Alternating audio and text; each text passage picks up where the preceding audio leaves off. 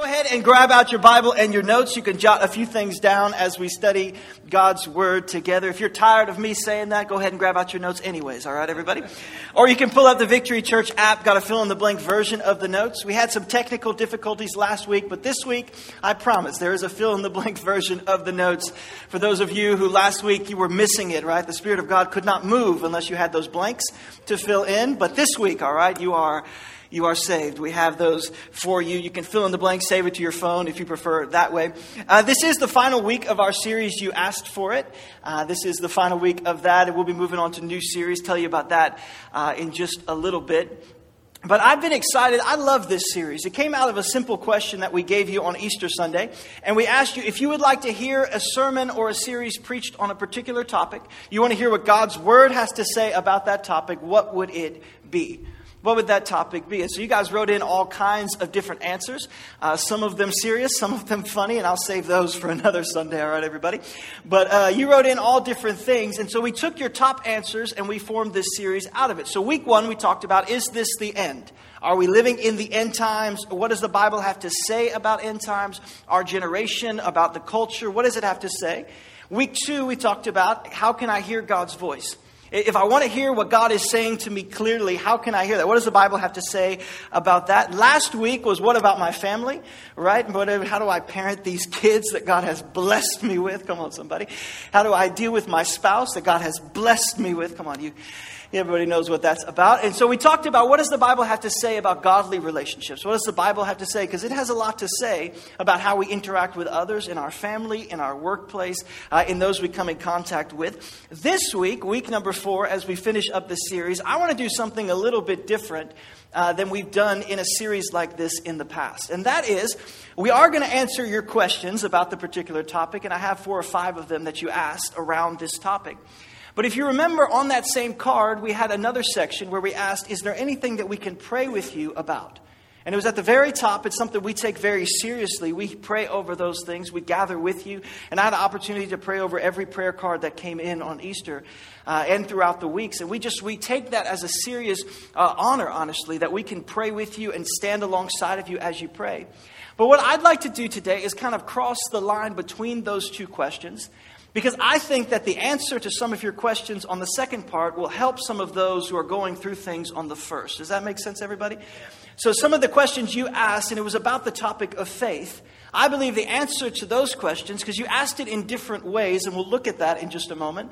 But I think that some of the ways that you asked it revealed maybe some of the things people are walking through in the prayer portion. And so today we're kind of going to mix across the line. So question number 1, as we just jump into this, just right into the deep end, everybody. First question you asked is, what is faith? Just what is it, all right? I've been hearing you say this word a lot in church. I've heard it in Sunday school. I heard all these different things, but just give me a definition. What is faith? Can you describe to me what it is? And I think the answer might surprise you. It might be a little different than what you think. I think sometimes we put some of these spiritual words on pedestals and we forget to even think about what they actually are.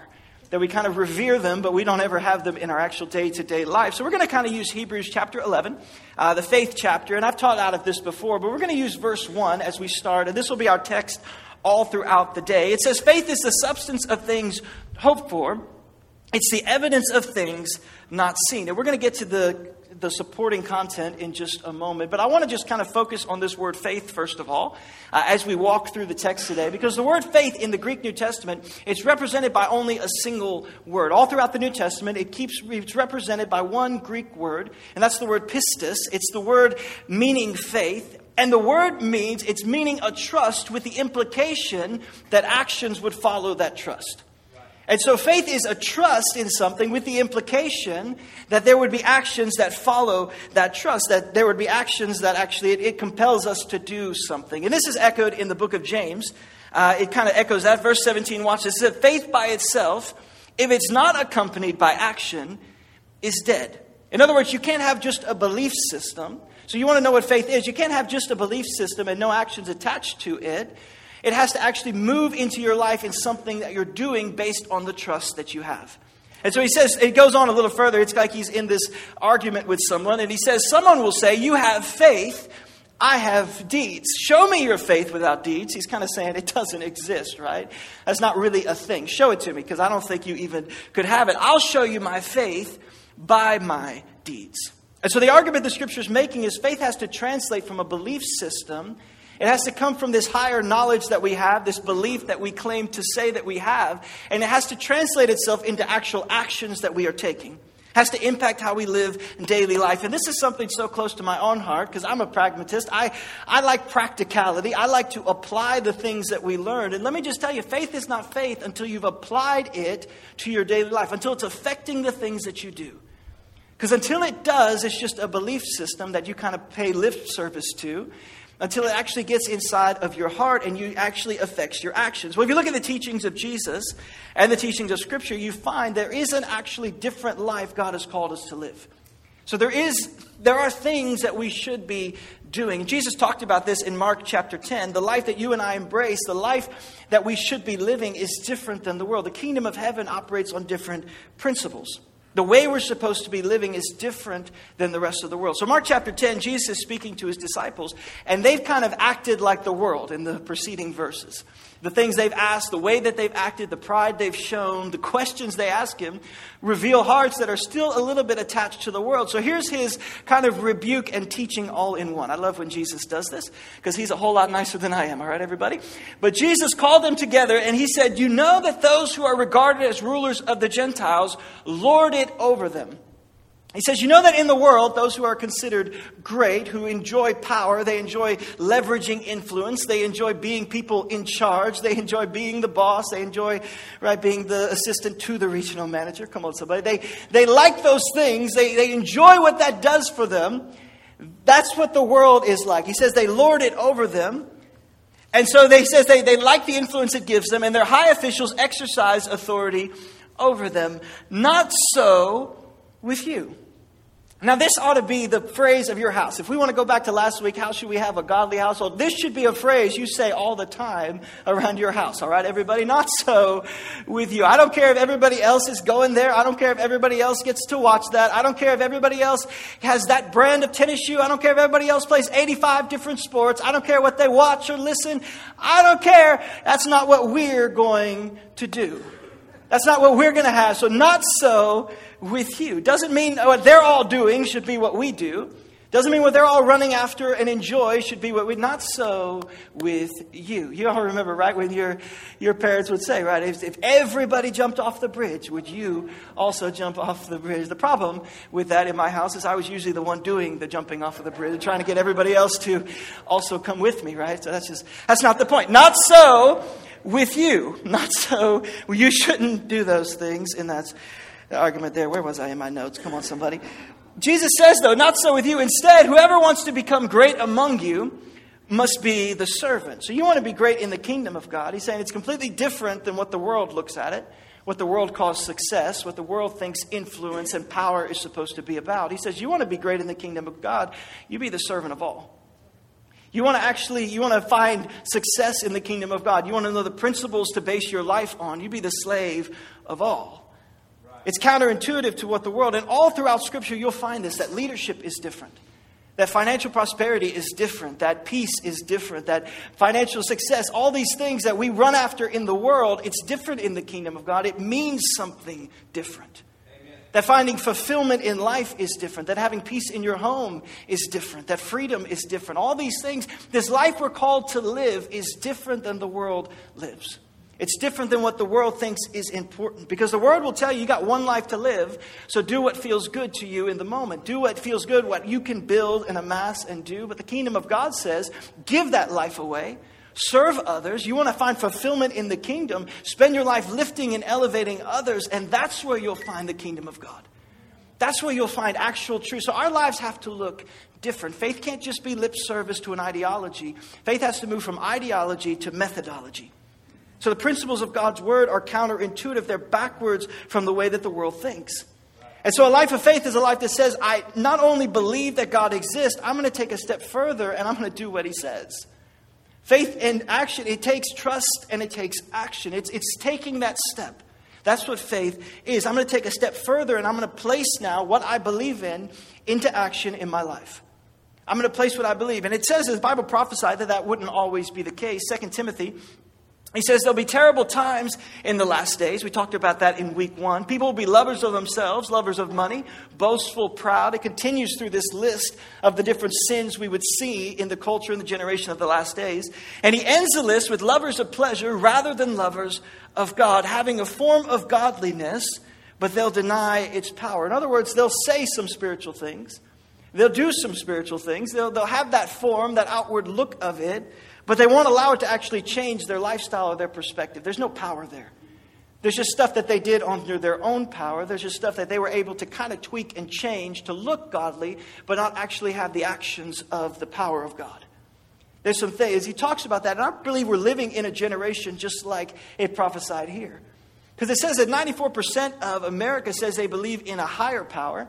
94% say they believe in some higher. Over 60% say they believe in the God of the Bible. But only 7% say it's actually changing their day-to-day life. That it actually affects their decisions. That's a tragedy. It's insanity, but it's also a tragedy. All right, everybody? Because they believe in a higher power, but only 7% say that they would actually allow it to affect their day-to-day decisions. That's not faith, everybody. That's just some kind of belief we can say with our mouth and actually never makes its way to our actions. It's not trust that's producing actions in our life.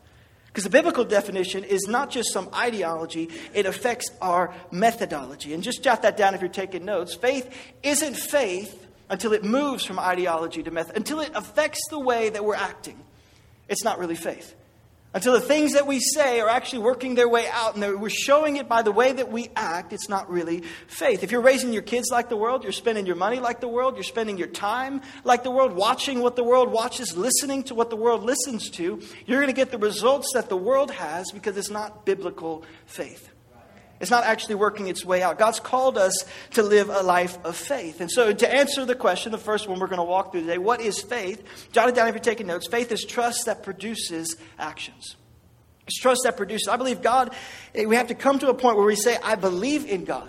We come to a place where we say, I believe in who He says He is. And I'm going to actually allow it to affect and deal with my day-to-day life is when we have biblical faith. Another question, great question that came in multiple times actually, is then why is it so easy to put faith in everything but God?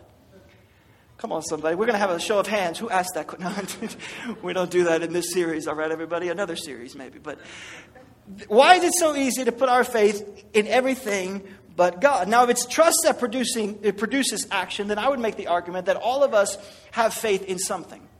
If it's trust and then it produces action in our life, all of us, by the actions that we take, show that we have faith in something. All of us have faith everywhere. And most of the time, it's so easy to put it in everything but God. I understand that. I agree with these people who ask the question. It is easier sometimes to put it in all these other things. Well, if we go back to our text to answer the question, Hebrews chapter 11, it says faith is the substance of things hoped for, the evidence, this last little phrase here, of things not seen. Well, by definition, that makes us a little uncomfortable, all right? Let's be truthful in church today with each other.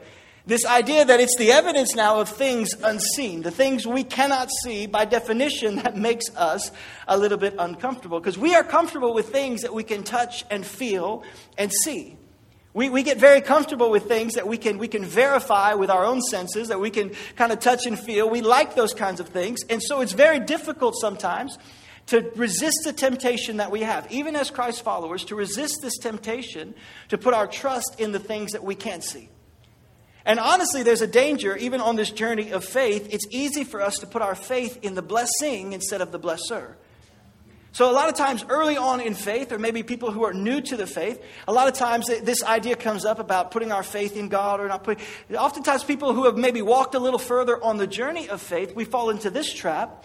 We begin to place our faith in the blessings that God has given us. God brings us through a situation, or He brings us through a different season, or He brings us through and He answers some prayers. And there's some things that He sends us. You watch the children of Israel. They did this all the time. God would send something to answer a prayer or to bring them out of captivity or to set them free from bondage. He would send something to do the work, and they would turn around and worship the blessing instead of the God who blessed.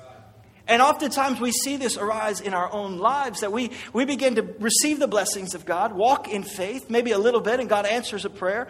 And then we turn around and we worship that thing. We put our faith in it because it's something that we can see.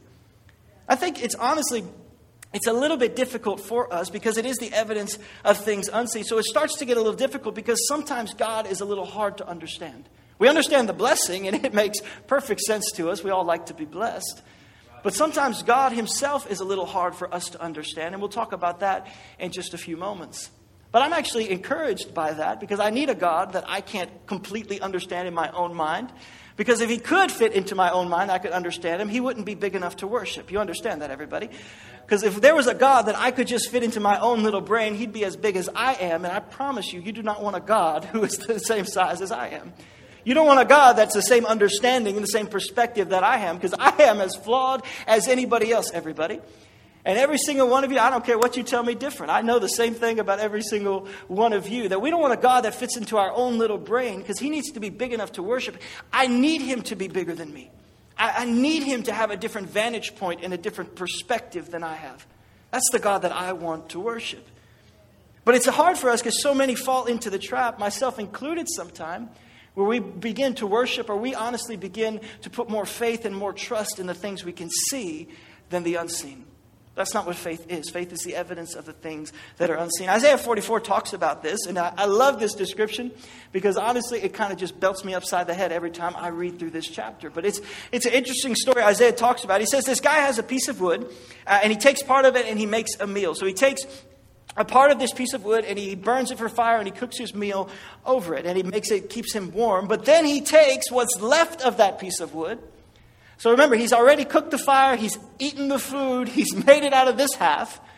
But then he takes what's left of the piece of wood and he makes his God a carved idol. He whittles this thing into an idol and he falls down in front of it. Same piece of wood, he took this half and he burned it, right, for food and fuel and heat. And then he takes the other half of the idol, he falls down in front of it, worshiping it, praying, saying, "Rescue me," he says, "for you are my God." And your reaction to this is probably like Scripture, right? It's a little ridiculous, right? You begin to say, your reaction would probably be like it says in the next verse, such stupidity and ignorance. Come on, how many of you have been thinking that? As you read this verse, you begin to think, such stupidity and ignorance. And here's the reason why it slaps me upside the face. Because up until this point, almost every time I read this, I think, such stupidity and ignorance. There's no way. We would never bow down to a log that we had whittled and carved. Like that would never be... You can maybe see where I'm going. Some of you have seen the train a-coming, right? You understand where this is going. It's such stupidity, but so often we as Christians, we place our trust and we put our lives and we bow down to things that are so temporal. So many times we can laugh at this guy all we want, but so often we place our trust. We put all of our faith, all of our eggs in the basket of things we can see. The temporal. The things that aren't going to last all that long anyway. And we say, well, that's stupid, that's ridiculous, but honestly, it's what we do. He says their eyes are closed, they can't see. You say, well, why would he be so arrogant and so stupid? Why would he be so ignorant? He says their eyes are closed, they can't see, their minds are shut, they can't think. And the guy who made the idol never stops to reflect why it's just a block of wood. How can the rest of it be a God? Should I bow down and worship a piece of wood? And it seems so ridiculous, but so oftentimes we put our faith in the temporal. We never stop to think, should I really be putting all of my trust? Should I really be believing and putting all of my faith in a car? Should I really be believing and working my whole life? Should I really be trading all of my time and all of my life for a pension and a 401k? Is that where I should put all of my trust? And so oftentimes it's easier for us to put our trust in the things that we can see. And we will trade our lives, we'll trade our hopes, we'll trade all of our future, we'll trade everything for these things that honestly can't help us at all. We'll trade all of our faith, we'll trade all of our hope, we'll put it in things that honestly can't do anything really for us. That honestly are just temporal, they're fleeting, they're pleasures that maybe last for a few moments, but in the light of eternity, they can't do anything for us, and yet we'll put our trust in them. And we never take a step back and think, should I really bow down to a car? Should I really bow down to a house? Should I really trade my life? Is it really all about a 401k? Is it really all about my investment plan? Is that really what this life is all about? And we never take a step back and ask ourselves, the man, it says, who makes this idol, he never stops to think it's really only a block of wood. I don't know what that block represents in your life today, but I promise you every single one of us has one. I don't know what it is. It's probably what popped into your head when we were talking about this right now, all right? Whatever that thing is. It's probably the thing that you're thinking about right now. But the man never takes a step back and thinks, should I really put all of my trust in this? It's just a block of wood. Is that really what I'm living my life for? And watch how it finishes. And it says, the poor deluded fool feeds on ashes. He feeds on ashes. He trusts something that can't help him at all. That ought to be your bumper sticker, all right, everybody? You ought to put that on your fridge for a week. That stare back from your bathroom mirror. Come on. He says he feeds on, he trusts something that can't help him at all. Let that not be us. Church, let that not be us. The truth, though, is it's easier for us to trust in things that we can see because it feels safe. It feels comfortable. It feels predictable. And if we just take a step back, we realize that we're trusting things that really can't help us at all. We're putting trust in things that are very, very temporal. That's why in 2 Corinthians, Paul says this. He says, we fix our eyes not on what is seen, right? So that is the tendency. That's why we asked the question for this series. We fix our eyes not on what is seen, but what is unseen. Because what is seen is temporary. What is seen is passing away. What is seen is on its way out of here, everybody. And I promise you will not be able to take it into eternity. What is seen is temporary, but what is unseen, that's God. That's what actually matters. That's eternity. What is unseen will actually last forever. And so you take your pick this morning. What would you rather place your trust in? It's something that is seen and is temporal and is passing away, or something that is unseen and that is eternal. So the reason why we wrestle with this is because faith is trusting something that is unseen. The reason why it's easy, the answer to that question is because faith is trusting something unseen. At the end of the day, it's just difficult to take that step of faith. But it's a challenge because he's unseen. And so that leads us to our next question. Why is it impossible to please God without faith? Now, you probably ask, why would somebody ask a question that kind of sounds very spiritual and very out? It comes from a verse, all right, everybody? That's where they got this question from. And so we're going to read the verse and then talk a little bit about it. So verse 6, right, in Hebrews, it says, without faith, it is impossible to please God. And so that's where they get this question from. Because people hear the verse and they think, well, why can't I please him some other way? Why can't I do something else that maybe I understand a little bit more? But I just want to kind of walk you through it to show you it's not something that's hard to understand. It's something usually that's hard to do. A lot of times the deep parts of Christianity are not hard to understand. They're hard to do. Amen, everybody? All right, it's a little bit hard to put that into practice. And you say, well, why? Why do I need faith? And the question is answered. It says, because anyone who comes to him, watch this, must believe that he exists and that he rewards those who earnestly seek him. Two parts to this. Because here's the deal. You cannot please God without faith, because you cannot have a relationship with God without faith, because God is unseen. So faith is a relationship word. So because you need to please God, you have to be in relationship with him. Faith is a relational word. If you're going to have a relationship with God, you have to have faith, because you can't see him. You can't always hear him. You can't touch him. You can't always feel him. And so a lot of times it's hard to have that relationship with him, and it's impossible to have that relationship without faith. Because relationship with God is what pleases God. We were created for his pleasure. He created us to be in relationship with him, created to have intimacy with God. And it's honestly why we were created the way that we are. All of us have that longing inside of us. All of us were created with a space that only God can fill inside of us. It's why we were searching until we found the actual answer. It's why that searching is put on the inside of us. It's why eternity is on the hearts of men. It's so we would seek for him, that we would be in relationship with him. And in order to believe that, you have to have faith.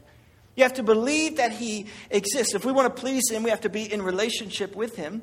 And if we're going to be in relationship, we have to believe that he not only exists. So that's the first part. That requires faith. But then the second part that requires faith, not only that he exists, but that he also rewards those who seek for him. And so if you're going to actually have this faith that pleases God, you're going to have a relationship that pleases God, you have to not only believe he exists, but you also have to fight against the lie that religion and the devil will try to tell you that even if you looked for him, God is just waiting to judge you, and he's just mad at you, and God just can't wait for you to seek him so he can just smash you flat. That's not what the Bible teaches. No, you have to have faith to believe that if I take that step, I actually look for God, that he's a rewarder of those who actually seek him. And that takes faith to believe. It takes faith to fight against the lie, because honestly, the picture of God that's been in culture and the picture of God, sadly, that's been preached out of several churches has been this idea that even if you looked for him, he would just be mad at you. That even if you took that step, that's not what the verse teaches. It says that we have to have faith to be in relationship, but that God earnestly, he rewards those who earnestly seek him. That he has a reward, he has good plans. And so it's impossible to please God without faith, because it's impossible to be in relationship, because faith is required for relationship. Because faith is simply what? We learned our definition. It's trust. Faith is simply trust, and trust is a relationship word. That you trust God enough not only to say, I believe in him, but you trust God enough to believe that he is good and has good plans for your life. That you would seek him knowing and trusting that he has a plan for you. It takes faith to believe that he wants the best for us. And so I have to get to a place where I want to please God. I want to have a relationship that pleases him. So I have to believe not only he exists, but that he has good plans for my life. And so another great question as we continue to kind of build this faith today. So we're kind of taking steps together as we move through this idea of faith. But another great question that came in, and honestly, this one kind of resonated with me too. So we're building faith, right? It's producing actions in our life. We want to step into that. We're saying, okay, I'm ready. I love all of this. I'm ready. I want to take that leap of faith because I want a relationship with God. I want to please him. And a lot of us are at that plateau, but then we're asking this question then, that's great, I want to have it, but then how do I build my faith? Like, I got to have more faith than I've got right now. Like, I'm looking at my pile of faith and I need more of it. So how do I build my faith? And we're asking, so I'm good with all of that, Pastor, but then tell me, how do I have more faith? How do I build it? Just give me, a bucket of faith I can take home with me today. And we have free gifts for you. No, I'm kidding with you, everybody, right in the foyer. You say, well, how do I build it? Well, back to our text, Hebrews chapter 11. Faith is the substance of things hoped for. So faith is the substance. It's the substance of things hoped for. So I believe faith is a spiritual muscle. Faith is a spiritual muscle. It's something that requires exercise. It's something that requires you to actually work out. It's something that you grow from day to day. Because I promise you, if you get like a gym membership, any of you who started this year off right, come on, you started January, you bought that gym membership to La Fitness or Planet Fitness or whatever it is, you go to, you got that thing going. I promise you can't get into the gym and get on the treadmill for 5 minutes and be like, bam, 20 years of fitness, done. Like, I just did it. Like, I was there, I got on that treadmill one time, and it's done. Like, I'm in shape. It's just amazing. I promise that's not how it works. And those of you who have put in the time and the effort, you are just laughing silently because you don't want to laugh out loud. You are just because that's not how it works. You have to continually exercise and work out. You have to continually exercise different muscle groups and do different exercise, aerobic and anaerobic. You got to do all these different things if you want to see any progress being made. Well, the same thing is true with faith. Faith isn't, I prayed one prayer one time 50 years ago, and that's a life of faith. Come on, everybody. I got all the faith. That's all I needed. I just prayed. No, faith is in the day-to-day. It's the substance of things hoped for. Faith is every day following what God has asked us to do. It's every day that action that's produced by the trust that we claim to have with our mouths, right? Our mouth are writing checks that our actions have to pass. We have to be able to say, okay, I know that I believe it, but now it's working itself out. And so the day-to-day actions is the substance of the things that we hope for. You understand that? Faith is the substance. The actions that you're taking are the physical, tangible evidence of the faith that you proclaim to have. It's the hope that we have. Our actions are the substance of that. It's where you go to Scripture, you find all types of promises of what your life should look like. Of what a life of faith should look like. You find hope and you find true freedom and you find true prosperity in the kingdom of God. And you actually find peace for your family. You see all these things, these hopes that we have. And then our faith in the day-to-day is what we're working out towards that target. It's what we're working out towards that hope. Then we're following God that you should have a victory, that you should have freedom, that you should have this life in Christ. It's freely given to us. So if we're going to live a life of faith, we have to have a life of vision. We have to have a life that says, because faith can't be activated without a target. It's the substance of things that are hoped for. You got to have some things that you are hoping for. And honestly, Scripture is full of them. Some things that you're waiting for. Some things that you're setting your eyes on. That you say, okay, that's a promise to me. That's what my faith is going to be now to walk out. I'm going to believe not only does God exist, but He actually has good promises for me. And my faith walking out, that's the trust. The trust, this is the tangible substance of what it is that we're hoping for. And it takes steps of faith to see it grow. We had an opportunity this week to send a special love offering down to the church we support in Cuba. In Havana, Cuba. And so this church is beautiful work that God is doing on the north side of Havana that we've had a chance just to link up with and just to have this connection with this church. It's called Nueva Vida. It's on the north side of Havana called Cojimar, this little place on the coast. And we've taken teams down there all throughout the years. And the last one we took, we got to see it's a beautiful church building that's built, hundreds of people who are worshiping. Nothing like it in the world, everybody. And they got 4 church plants all around the city, and we got to visit those and just see the work that God is doing. It's just an opportunity. It's an honor to be able just to link up with them and to support them. But if I can tell you, 7 years ago, when we took the first team down there, we were standing where that church is built now, and it was just the backyard of this pastor. And there was a big tree out in the middle of the backyard, just talking to Pastor Lyon. And just talking with him a little bit about what he was feeling God telling him and what it was just talking with him. Let me tell you what didn't happen in his life. It wasn't like God looked at him and was like, well, Pastor Lyon, tomorrow you're going to wake up and there's going to be a massive church and hundreds of people and 4 different church plants and good luck. Just go ahead. That's not what happened. What happened was he started under that tree with no help at all, having a Bible study for the people in his community. Then he knew God called him to reach the people right around where he was. And so he started reaching the people right around where he was. He didn't wait for the next morning to wake up and have this beautiful building. He said, I believe what God has called me to, but I'm going to take a step of faith and start doing what I can do right now.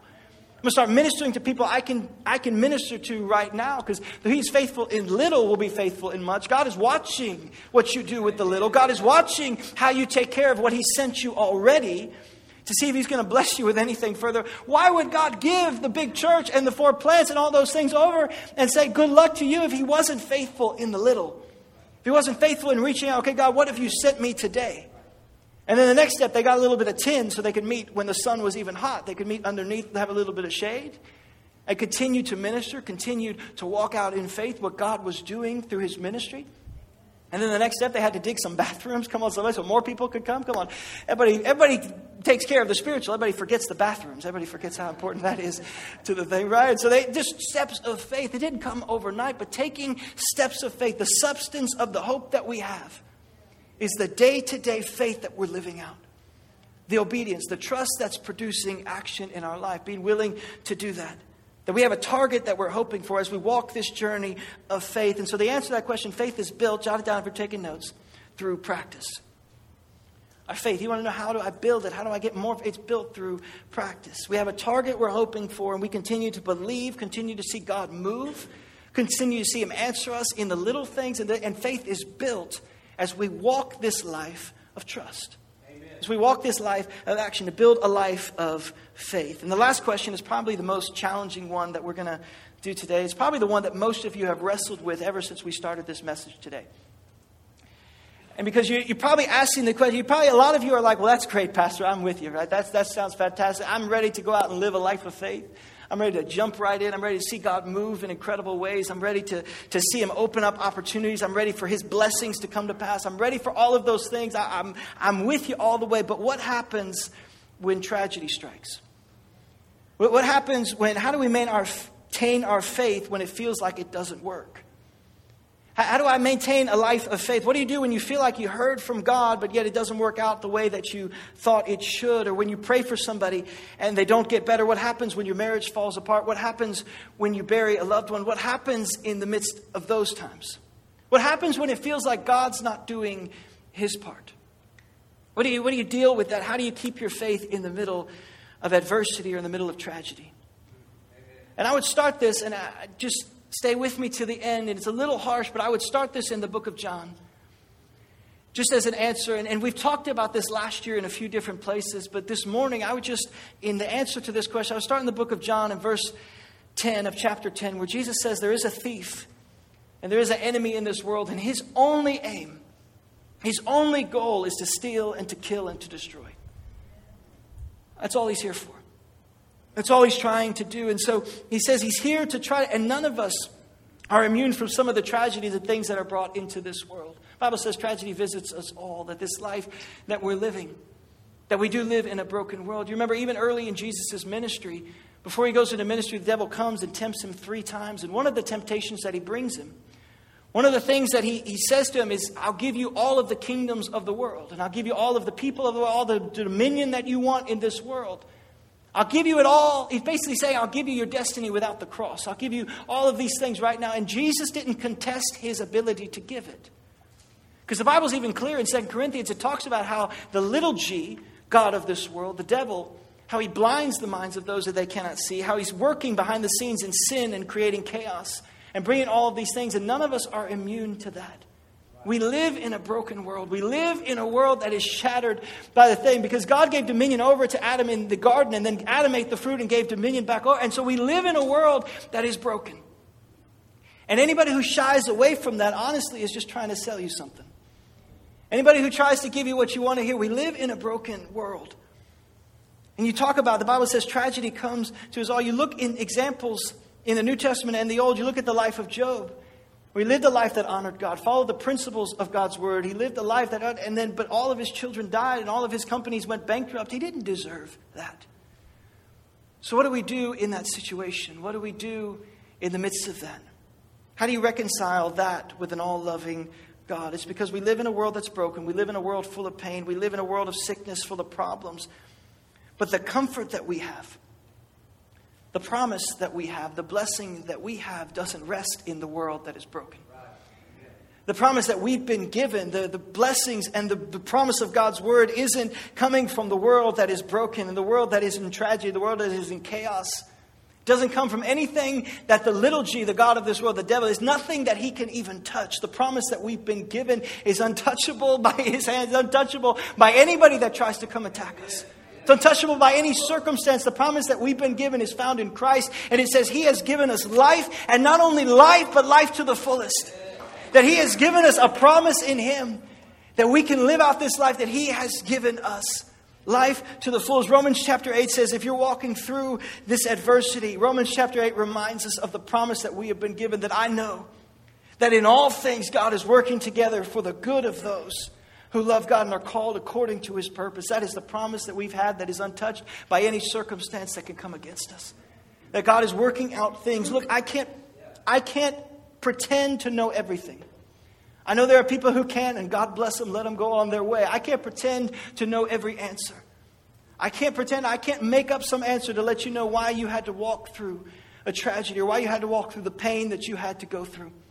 Or why you had to experience that thing that you experienced in your life. But here's what I know. God is working together for the good. And if it's not good, then God's not finished, because he's still working things out in this world and in your life. And he still has a plan for you. Amen, everybody? He's still calling. And if it's not good, then God's not finished yet. Amen. He's not finished with what he's working out that God has called us to. And we have to have faith to believe not only does he exist, but he has good plans for my life. That we have to walk in the midst of that. And sometimes when we maintain and we face the loss or a tragedy, we can't see the good that God is working out. We can't understand how could he possibly redeem this situation.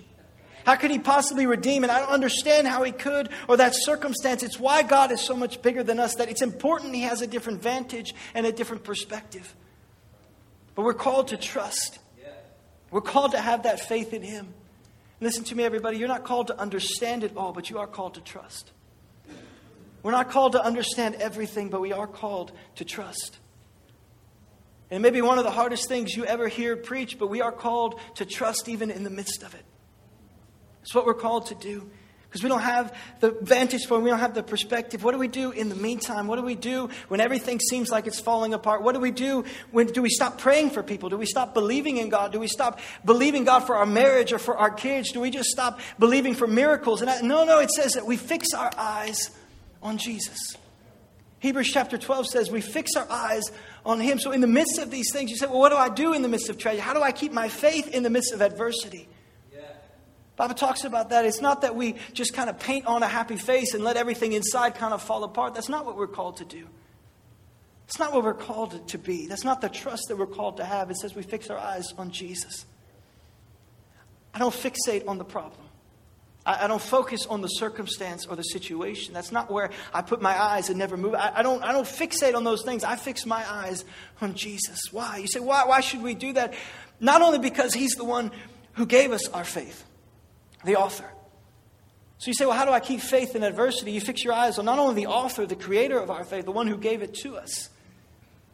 But you fix your eyes on the one who, even in the midst of adversity, even in the midst of trial, even in the midst of pain, He's the one who's perfecting our faith. You say, well, what should my step be? I can't even focus on anything. I'm just in the middle of a pain, in the middle of an adversity. What should I? You fix your eyes on Jesus. You don't fix your eyes on something of the world. You don't fix your eyes on some vain hope that might come out of what the world says fulfillment is. You don't fix your eyes on anything else. You fix them on Jesus, the author and the perfecter of our faith. That even in the midst of it, He's perfecting it. We focus on Him. So as we close today, you can jot it down and put your notes aside. Faith isn't understanding, it's trusting. Faith isn't understanding. God didn't call you to figure everything out. You want to live a life of faith. You want to hold on to your faith in the midst of chaos, in the midst of adversity. When it feels like God is a million miles away, you keep your eyes fixed on Jesus. Because if it's not good, then God's not finished, and He still has a plan for your life. Every head bowed, every eye closed today. As we close in prayer, I just want to pray that God would help us to live a life of faith. That God would help us to hold on to our faith even in the midst of adversity, even in the midst of pain. That He would help us to take that step to say we not only believe that He exists, but we trust Him enough to make it work itself out in action. But first, before we pray over that, I just want to pray with those of you who have never placed your faith in Him. I want to pray with those of you who maybe have never taken that step to even say, I believe that God exists and I want Him to affect the way that I'm living my life. If you say, that's me today, I came in today, I've never taken that step, it'd be my honor to help you take it. But I would ask you this question, with every head bowed, no one else is looking at it, I would ask you the question, do you really trust Him? Do you really put your trust in Him? Is it really affecting your day-to-day life? Is it really affecting your actions? Is it true faith in God? Is it a trust that says, I believe that He exists, but is it action accompanied with Him? And some of you, you're far from God today because you walk through a pain or adversity. You feel like you have a good reason that you walk through that thing or that experience. And you feel like even at the end of that even if you were to look for God, that He just wanted to judge you, that even if He were to exist, that He wouldn't love you. But I want you to hear today, He does. He loves you more than you could possibly imagine. And He wants you. I don't care if everybody else in this world has told you they don't want you. If everybody else has hurt you. I don't care what everybody else has told you. I want you to know that God loves you and He wants you. He wants to be in relationship with you. And I promise you, whatever the circumstance, whatever the thing, whatever the situation was, that it could be turned for the good. But it starts with a step of faith. That He's waiting for you. That He has a plan for your life. That He wants to redeem you. Just starts with a step of faith. It'd be my honor to help you take that step today. And all the church, we would pray that prayer with you, but you have to say it and you have to mean it. So if you say, that's me today, I want to take that step of faith. I'm not going to make you stand up. I'm not going to make you come to the front. I'm not in this to embarrass you. There are other times for your faith to go public. Right now is between you and God that you make this decision. It's a prayer of surrender. So every head bowed, if you're watching online or you're in the room today, you say, I want to make that decision. I just want to pray with you right now. But you have to pray it and you have to mean it in your heart. Come on, church, let's pray with them. Nobody prays alone. Say these words. Say, Jesus, forgive me. I repent. I believe that you died on the cross. And I believe that you rose again. And I make you the Lord of my life. In Jesus' name. Amen. Church, if you prayed that prayer today, if you made that decision today, best decision you'll ever make in your life. Best decision you'll ever make. And I promise you, all of heaven is rejoicing with you if you made that decision. If you called on the name of Jesus, you are saved. And we would love as a church to walk with you in your next steps that you would take. We have a team member waiting before you leave today. It's a little area of the foyer called Next Steps. We would love to meet with you. Don't leave today. If you made that decision, don't leave today without talking with one of our staff about what those next steps could be. If you're watching online and you feel more comfortable, we have a word on the screen. You can text SAVE to 66599. We have a video we shot just to let you know your next steps. We would love for that to be what we can walk along with you. As you take your journey in faith, I would love to talk over that with you. All the rest of you, come on, let's bow our heads one more time. I just want to pray a blessing over us as we go. God, I pray right now, help us with our faith. Lord, help us in our steps that we take. God, even this week, help us to grow and to build our faith. God, help us to take it and turn it from ideology to action. Help us to take it from head knowledge to actions that we work out, God, that we would actually live out the lives that you've called us to. We thank you, God, that you would help us to have a brand new fellowship, God, a brand new perspective, God, a brand new life, that we would begin to live out this trust we placed in you. God, we thank you as we keep our eyes fixed on you. Jesus, as we keep our eyes fixed on you, that you are the author and the perfecter of our faith. God, that you would help us to walk it out in every situation. God, I pray for those who are facing pain and adversity right now, who are walking through a situation. God, I pray for those who are walking through, God, a tragedy or through an act. God, I pray for those right now, that you would bring your comfort, that you would bring your strength, and God, that you would bring a faith that we can rest our lives on. A trust that we can base and build our families on, build our marriages on, build, God, our relationships on. We thank you for that faith that we have, for that trust that's constantly producing actions. And God, give us the strength this week to live out the life you've called us to. God, that we rest our faith on the fact that if it's not good, then you're not finished. And we believe you have plans for our life. We believe, God, that you have a purpose on this earth. You have a kingdom that you are building. And we thank you again that we can be a part of it. We pray all of this in Jesus' name. We love you with all of our hearts. And all of God's church said amen and amen. Come on, church. Can we celebrate what God has done today?